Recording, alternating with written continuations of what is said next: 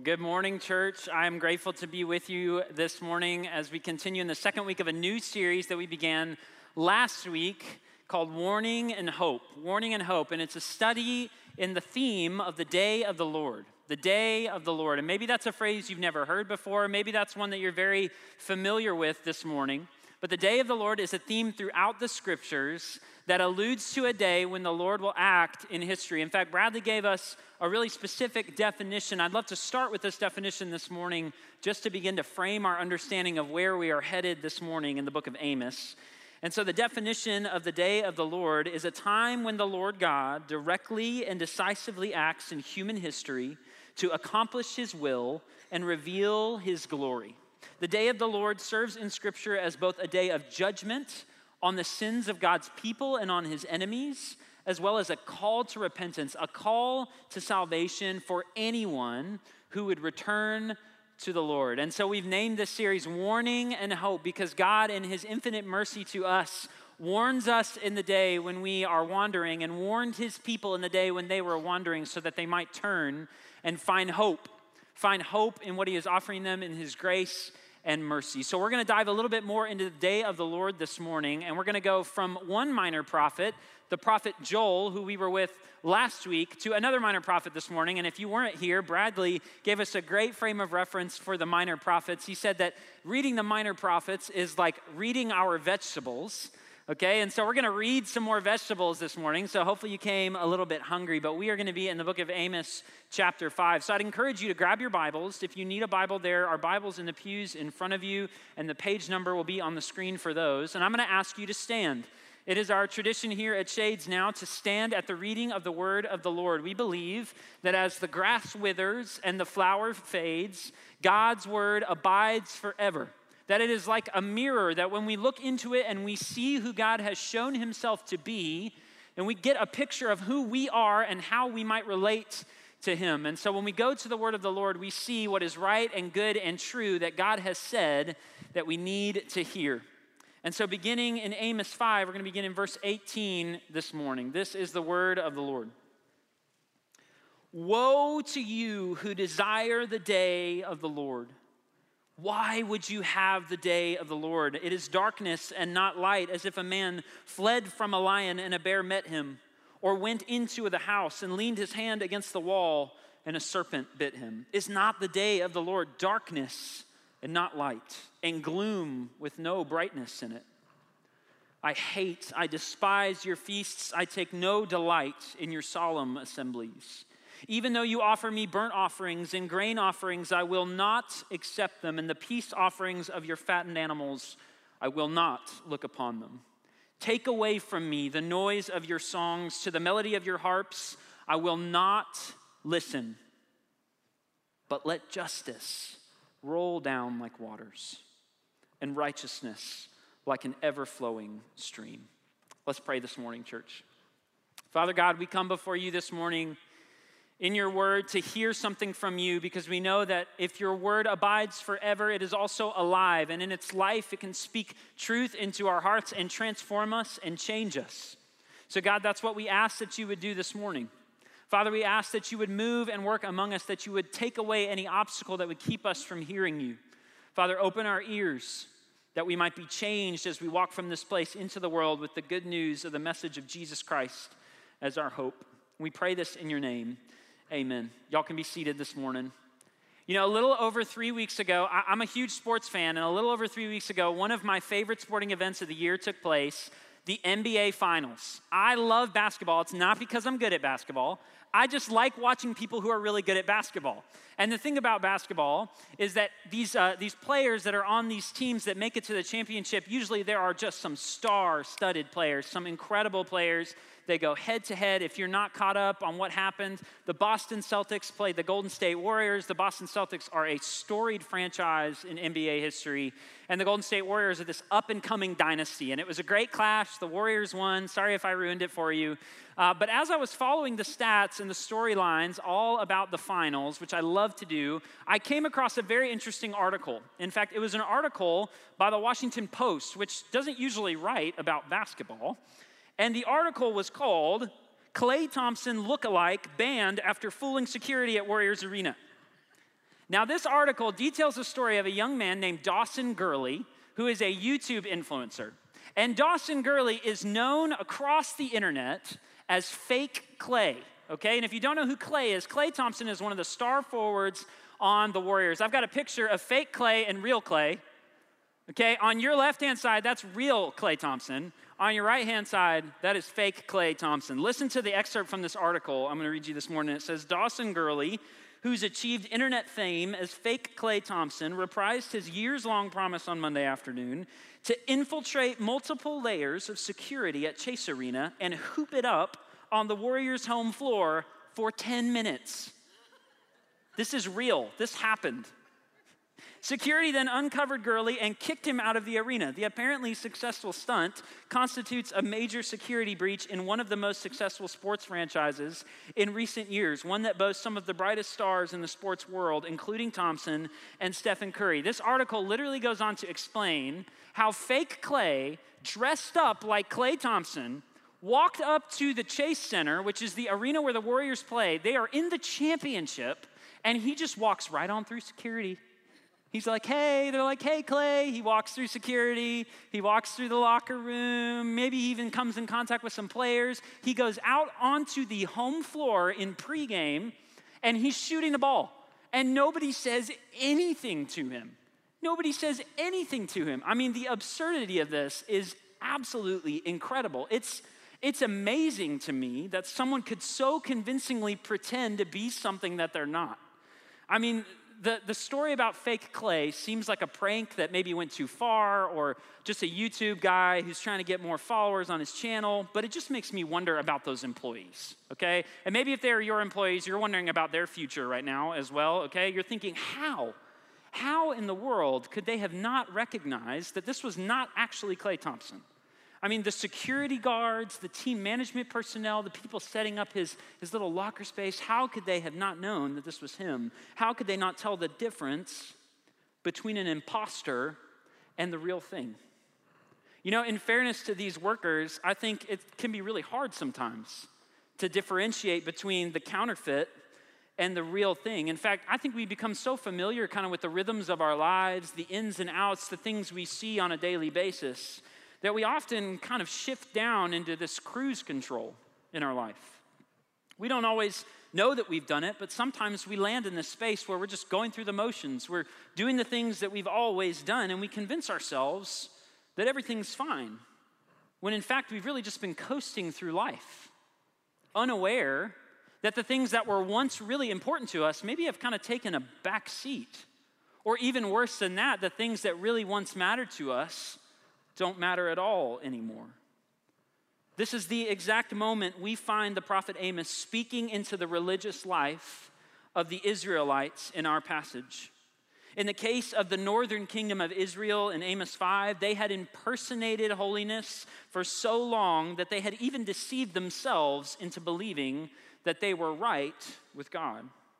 They thought that they could have their life over here where they worshiped a few other gods and they did what they wanted to do. And just so long as they paid their religious dues over here, they did what they were supposed to do in God's eyes, that they were going to be okay. They had built this facade of faithfulness for themselves, and it had gotten to the point where they actually desired, they looked forward to the day of the Lord. They were looking forward to the day of the Lord, but God's people weren't actually walking with him at all. They had only built a false reality for themselves, and they went through the motions of religion wearing masks that made them look like followers of God when they were actually just impersonators. God could see right through their masks. He can see right through our masks as well. In fact, God can see to the heart of who we really are, and we can't fool him. And in his proclamation of judgment on the people of Israel in Amos 5, God makes an announcement. He makes an announcement to all who would call themselves religious, and what the day of the Lord means for those who would stand before him with religious camouflage. For us today, there are two really distinct warnings, two hard warnings for us That if we would stand before the Lord because of our religion or in the facade of our religion, what the day of the Lord will really bring about for us. The first warning that we see is this, that religious identity does not make us right with God. Religious identity does not make us right with God. And Amos begins his passage with this wail, with this burst of emotional anguish. He says, woe to you who desire the day of the Lord. It was a phrase that was often used at the funeral of someone who had died. A wail that pronounced over the Israelites, it served as this prophetic judgment for the gloom, the darkness that actually awaited them on the day of the Lord. And we have to ask, why? Why did God's people get to this point? How did they not realize that they were not walking with God all of this time? Well, it's important for us to understand the context of what's happening in the book of Amos. The northern kingdom was actually experiencing one of the most prosperous moments in its history. And Israel genuinely believed, as they had for generations, that when prosperity came, it was God's blessing on them, that God was the one who was giving it. As they grew in wealth and in power, the religious elite of the day began to believe that their religious to-do list, their religious observance, was the reason that God was still blessing them, that what they were doing was enough, that it was working, that it was getting them greater blessing. What began as gratefulness for God's blessing became greed. And God's people just wanted more and more and more and more. And seeing the day of the Lord off on the horizon, they said, man, if God's blessing us this much right now, how great will the day of the Lord be? How great will that awesome blessing be that we will receive on the day of the Lord? And so they wanted it, they desired its arrival. But all the while, they were ignoring the poor. They were ignoring those who had need, and they were pushing them further down into their poverty to make more and more and more of their wealth. And they swelled with false confidence about the day of the Lord. Where was this confidence coming from? Well, their false confidence really stemmed from this false religious identity that they had given themselves. You see, they believed if they were God's chosen people and things were going well, then God wouldn't judge them. Not like he would the pagan nations, not like he would those who were walking far away from him. If things were going well, then what did they have to worry about? They weren't worried about God's judgment. Their confidence stemmed from this false religious identity. But Amos calls out these false beliefs in verse 19, and he uses this prophetic imagery to help us understand what kind of position the Israelites found themselves in. He describes two men, one who, having escaped the danger of a lion, runs away feeling as though he's been freed, and then turns the corner and comes face to face with the ferocity of a bear. Then he describes another man who walks into a house, the safety, the security of his own home, only to be bitten on the hand by a snake that is lingering in the shadows. You see, Amos knew the Israelites believed that they had escaped the judgment of God, that they would be safe in this home of false security they had erected in their own minds, but they had not escaped judgment in the least. For God does not judge us, church, based upon the religious identities we keep, but on the desires of our heart and our faithfulness to him. He does not judge us based upon the religious identities we keep for ourselves, but on our faithfulness. And make no mistake, God does hold his people accountable. He will hold his people accountable. You know, this idea of religious self-identity as a means to prosperity or as a means even to salvation, it's still pretty prevalent around us today. It hasn't gone away since this time with Israel. In fact, this area, the region where we live in the south, is very common. It's very prominent all around us. You see, there are many in the region where we live who believe that they've gone to church all their lives, and if they just keep going to church, if they just keep associating themselves with God, they have fire insurance. They have what they need to escape the judgment of God. They associate their wealth and their personal wealth and the things that they've accumulated for themselves as God's blessing. They're saying, God's not mad at me. Look at all this stuff I have. Look how comfortable I am.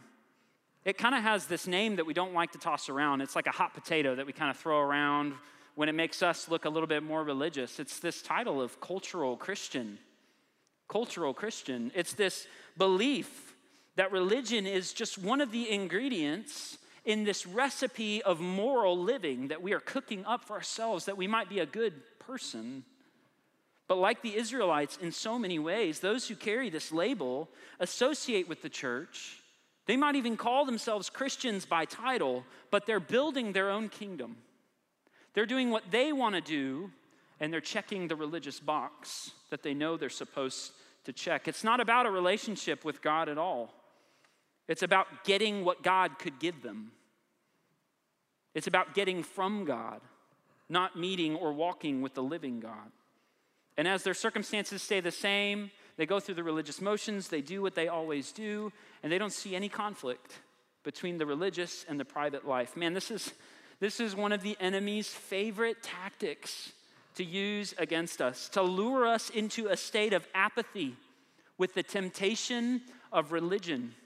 Satan wants to convince us that our circumstances and our comforts, our wealth and our success, they're actually God's way of approving us, telling us that it's okay. By reassuring us that we're walking with God, the enemy persuades us that if we're religious, we're on the right track. And he hypnotizes us into this spiritual sleepwalk, and we find ourselves wandering. Although we carry the label of a Christ follower, when we look at our habits, when we look at our values, our priorities, our personal lives don't actually align with the heart of God at all. And we're sleepwalking. But Amos makes it really clear. There's no religious title, no label that we can place on our lives that will pave the way to redemption with the living God. The scriptures actually tell us what our identity is. They make it really, really clear that we're sinners in need of a Savior, that we are lost and hopelessly desperate for someone to rescue us. In our best moments, we are not able to stand in front of the holiness of the greatness of our God, and that we need someone to come after us. And there's no religious identity we can put on ourselves that God will look at and excuse our behavior, that God will look away from us because of it. No matter what type of false religious identity we have convinced ourselves of, Amos warns us, along with Israel, that God can see straight to the heart of who we really are. He sees our heart clearly. And whatever private exceptions we may have made for a life that is dishonoring to him are not actually hidden from his view at all.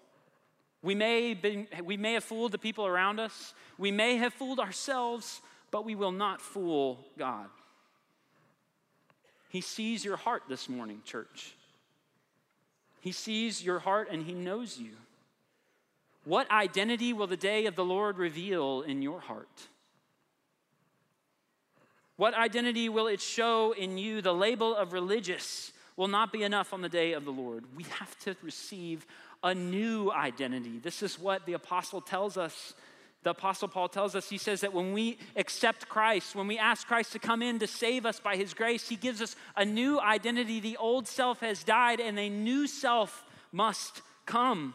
No religious identity we put on ourselves will make us right with God. We must wake up from our religious slumber and receive a new identity that Jesus has secured in his life and in his death and in his resurrection. We know that religious identity does not make us right with God, but we see another warning from Amos here. That's that our religious know-how cannot make us right with God. Amos moves directly from this false identity that kind of fuels the Israelites' misunderstanding of the day of the Lord to the religious rituals, the practices they would use to justify that identity. Here, Amos goes over the full scope of religious worship. He tells us all of the different ways that the Israelites were still being faithful to God, but what it actually resulted in. He begins in verse 21 describing the way that God responds to these sacrifices by using words like hate, despise, take no delight in. These were the opposite of the intended outcomes of these practices of worship. The feasts were meant to be celebrations of God's faithfulness, moments to remember how good he has been and express our love for his goodness and his faithfulness. But God says, no, I hate your feasts. We don't see love coming from God. And the assemblies of God were meant to be communal expressions of worship intended to bring delight to the face of God. But God said to those who impersonated devotion, he took no delight in their assembly. He goes on, he says, God would not accept the offerings of people seeking forgiveness through ritual sacrifice. He would not look upon the peace offerings. He would not hear their songs. He would not listen to their music. Why? This is what God said to do. Why won't God listen? Why is God turning aside his face from his people? It's because the religious deeds described in this passage were offered by a people with religious know-how, but with no devotion, with no actual love for God himself. We see very clearly that God cares so much more about the motivation of our hearts than the things we can do for him. To be counterfeit towards God in religious practice, it not only takes the glory away from God, but it actually puts it on ourselves. It makes worship about us. Motivation matters. And some of you, maybe you're thinking, man, why does God have to get like all through the lines and like pick at it? Like, why can't he just accept it? They're doing what he asked them to do. Why can't God just accept it? But I think you believe that motivation matters too, right? I remember the first time I watched Frozen. That's where I'm going now, okay? Hang with me. The first time I watched Frozen with my 3-year-old and my 4-year-old, okay? If you haven't seen Frozen, I'm about to ruin it for you. And if you have not seen Frozen, man. So Frozen, the storyline of Frozen, there's 2 princesses, okay? Princess Elsa, Princess Anna. And Elsa is being elevated to the queenship. And so they throw this big coronation party, and they invite all of these delegates from other kingdoms. And among the delegates is a man named Hans. Prince Hans of the Southern Isles. The fact that I know that's his title just is embarrassing, but I do. All right? Prince Hans of the Southern Isles. And Prince Hans comes in, and man, he is like Prince Charming.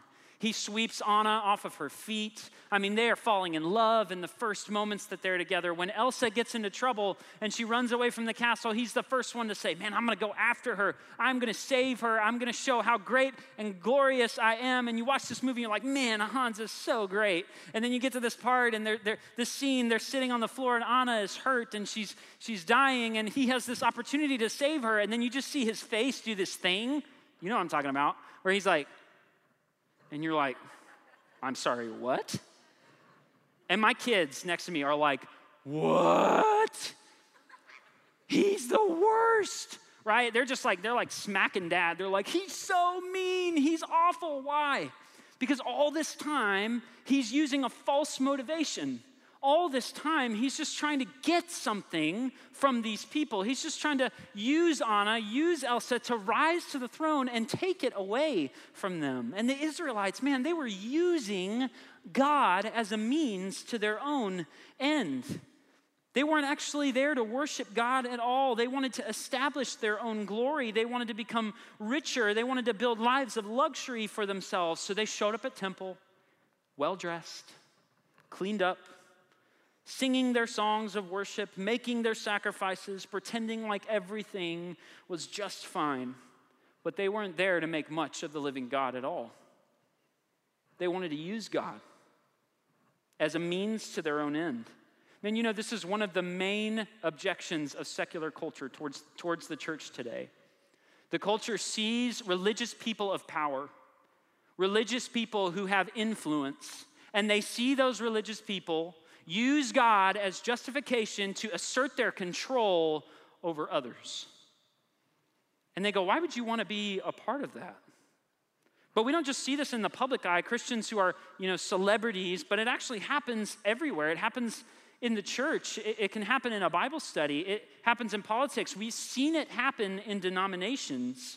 Anytime someone seeks to use religion to maximize their control over others with no accountability before God is using God to their own end. This is what Israel wanted to do. They wanted to justify their growth in wealth, justify their oppression of the poor, and their promotion of their own prosperity. But the truth is that religious know-how, as it takes root in our heart, can actually do something deeper in each of us individually. It makes us prideful in worship.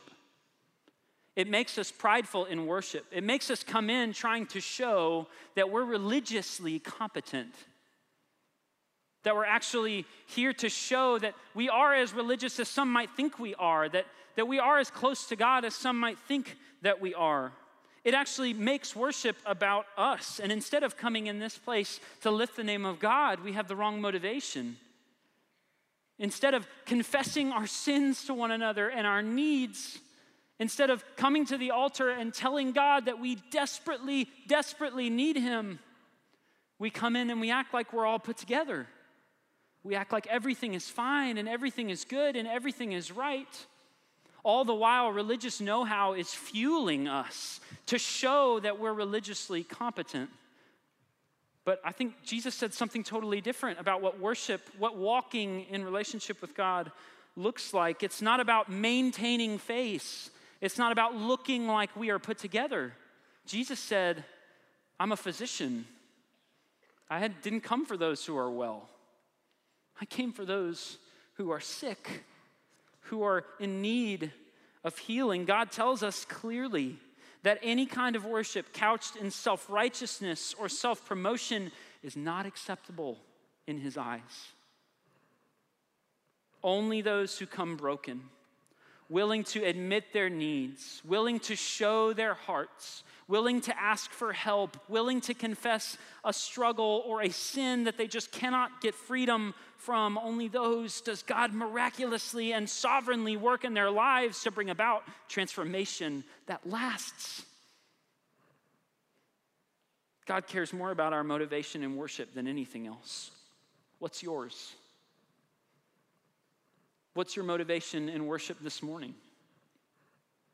Are you here to make much of the living God because of what he has done for you, or are you wearing a mask, hiding who you really are so that you might show your religious competence? Repent of your religious know-how this morning, church. You don't have to carry that stuff on your own. It's not what it's meant to be. To walk in the darkness and to hide, that's not what this place is meant to be. We're meant to carry that burden together. Lay aside your religious rules and give yourselves to Jesus, his desires to free you from the tyranny of religious hypocrisy and bring you into the freedom of grace and forgiveness. So we know a religious identity will never save us. Religious know-how can never save us. What kind of religion does God accept? This we see in verse 24. Look at it with me. But let justice roll down like waters and righteousness like an ever-flowing stream. Using the imagery of flood waters, I'm thinking about that storm last night, right? Watching that water rush down my street. Using the imagery of flood waters flowing after a torrential rain, Amos describes a life that is pleasing to God as a life that is overflowing with justice and righteousness. And first, he tells us that justice is at the center of a religion that is acceptable to God. And the justice here relates directly to what we've referred to in this message this morning, that the Israelites were not walking in justice, that they were ignoring the needs of the people around them. They were ignoring those who were poor, who were marginalized. But in verse 24, Amos tells us that the heart that is aligned with God's heart seeks justice to be done. It's like a river that's overflowing its banks with waves after a heavy rain. The life pleasing to God is overflowing with compassion for those who have needs, soaking all of the barren spots that have gone unwatered. A life aligned with God's heart is motivated to intentionally reach into spaces where the marginalized and the oppressed are, and to meet their needs, to help them find care and to help them find hope in the person of Jesus. We see this all through the Bible, to care for orphans and widows in their distress, to care for the needy around us, to give them the clothes off of our back, Jesus told us. A life motivated by justice is pleasing to the Lord. Does that sound like your life? But then Amos moves from justice to righteousness. And righteousness is not the tally of how many good deeds you've done, but it's the measure of the desire in your heart for what is right in God's eyes to be acknowledged and to be brought to reality in the world and in the church. The righteous life lays aside preferences and power and comfort to see what is right in God's eyes come to fruition. And Amos tells us that like a stream that never runs dry, The righteous life flows endlessly to proclaim the goodness of God and the goodness of his design for the world to every person it can. Is your life that life? A life of righteousness? How does your religion stack up this morning? The day of the Lord will be a day when God directly and decisively acts in human history to accomplish his will and reveal his glory. And in the case of the Israelites, that day came when the Assyrians came and they took over the city. And the Israelites went into exile because they were not righteous. They were not just. And when I think about the day of the Lord and I see what God requires, I'm terrified for myself. And not the kind of fear that draws us to God, but the kind of fear that makes me want to hide. You see, I know that in my best moments, I'm not seeking the plight of the oppressed around me or trying to reach out to the marginalized in my community because I'm just too busy. I'm too busy with my own priorities and my own schedule and the things I need to do. And on the day of the Lord, I will not be worthy. I recognize that beneath the best moments in my life of seeking to do what is right and good and true, that beneath those are these motivations for me to be seen, to be recognized as holy. And I know on the day of the Lord, I will not be worthy. I'm constantly trying to pull back and forth between this battle of being a professional Christian, trying to be what God has called me to be, while feeling this pressure of being something else, someone who needs recognition and someone who needs attention. And I'm singing the songs I'm supposed to sing, and I'm teaching the things I'm supposed to teach, and I'm doing the things I'm supposed to do. But all the while I know that sometimes I'm just in this religious sleepwalk. I'm just going through the motions. And on the day of the Lord, I will not be worthy. And the scripture tells us this is true in every one of our hearts. In fact, it describes us like this: none of us are righteous, not even one. Our righteousness is like a filthy rag before the Lord God. We have nothing to bring to the table in all of our religious effort that will ever help us to be made right before God. We have fallen short of the glory of God. We have sinned, dead in our trespasses and sins, fools thinking that we are wise, helpless, lost, unworthy in every way. What is our hope? What is our hope on the day of the Lord? Or perhaps a better question: who is worthy? Who is worthy?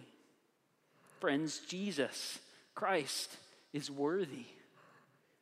He championed justice and righteousness every day, every hour, every moment of his life. In the places where we have mistaken prosperity for blessing, Jesus embraced suffering. He embraced servanthood that we might know what it is like to be blessed by the riches of his grace. He is worthy. In the places where we've mistaken religion for righteousness and we've bought into this lie that Satan wants us to buy into, that Jesus willingly embraced the wrath of God that he might actually give us his righteousness so that we might stand before the Lord. He is worthy. In the places where we've mistaken pity for justice and we've ignored the plight of the needy all around us, Jesus actually became spiritually poor on the cross, that we would be adopted into an eternal family and heirs, sons and daughters of a high, high King who is rich beyond all measure. He is worthy. And Jesus has done for us what we could never do for ourselves by going to the cross. The wrath of God poured out on him because of your sin. And by raising from the dead, Jesus has freed us. He has freed you from the chains of religious living. And this is where it gets good. And on the day of the Lord,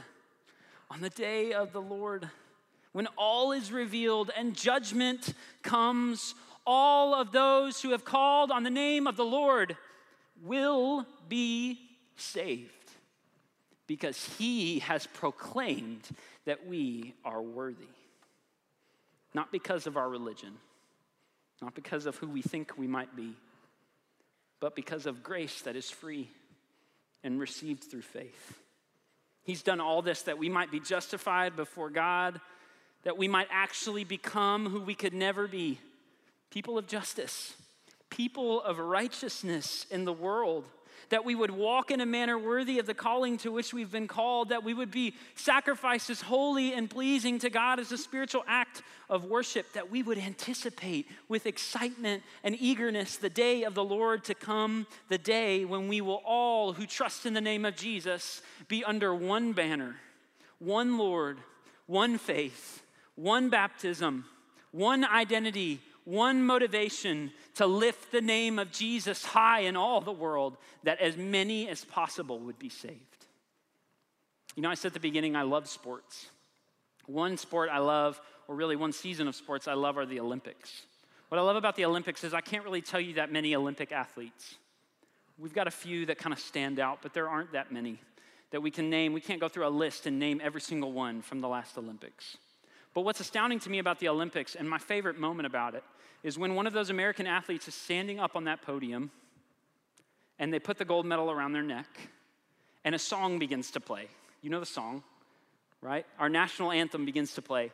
And as the national anthem plays and you see them standing there being recognized for the work that they have put in, something rises behind them.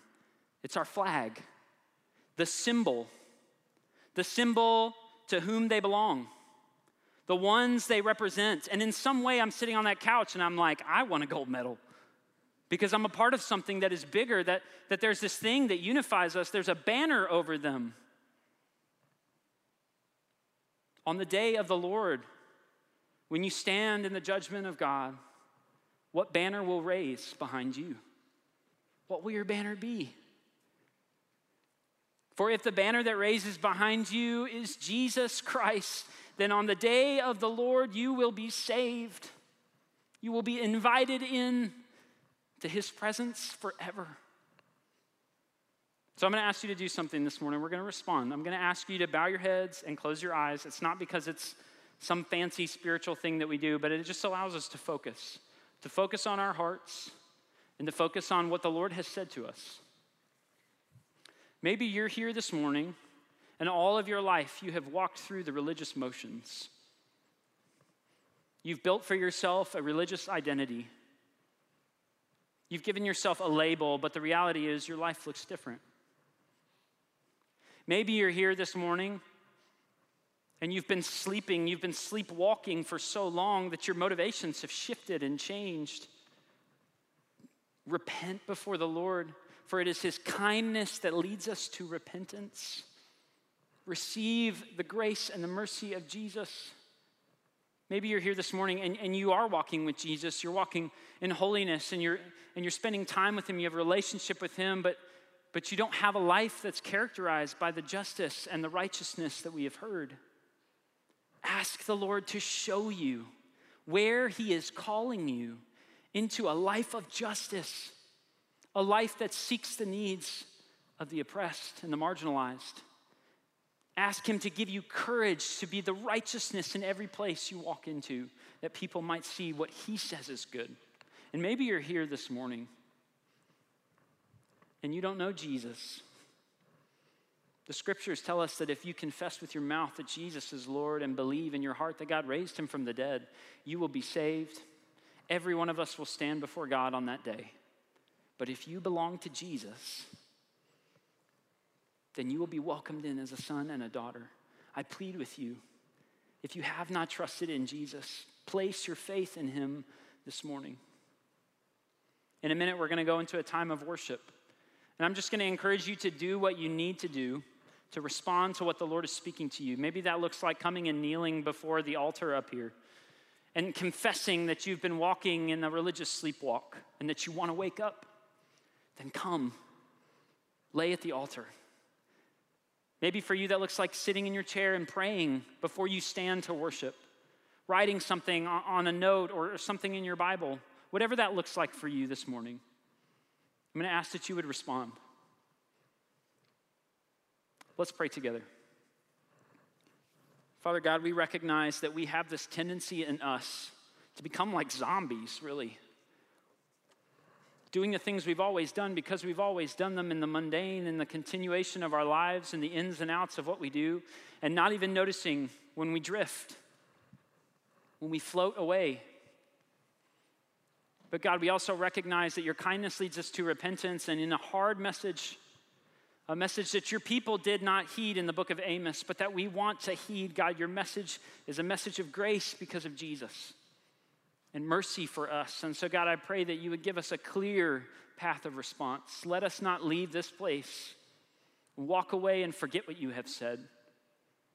For as the grass withers and the flower fades, your word abides forever. May it abide in our hearts this morning. We pray this in the name of Jesus. Amen.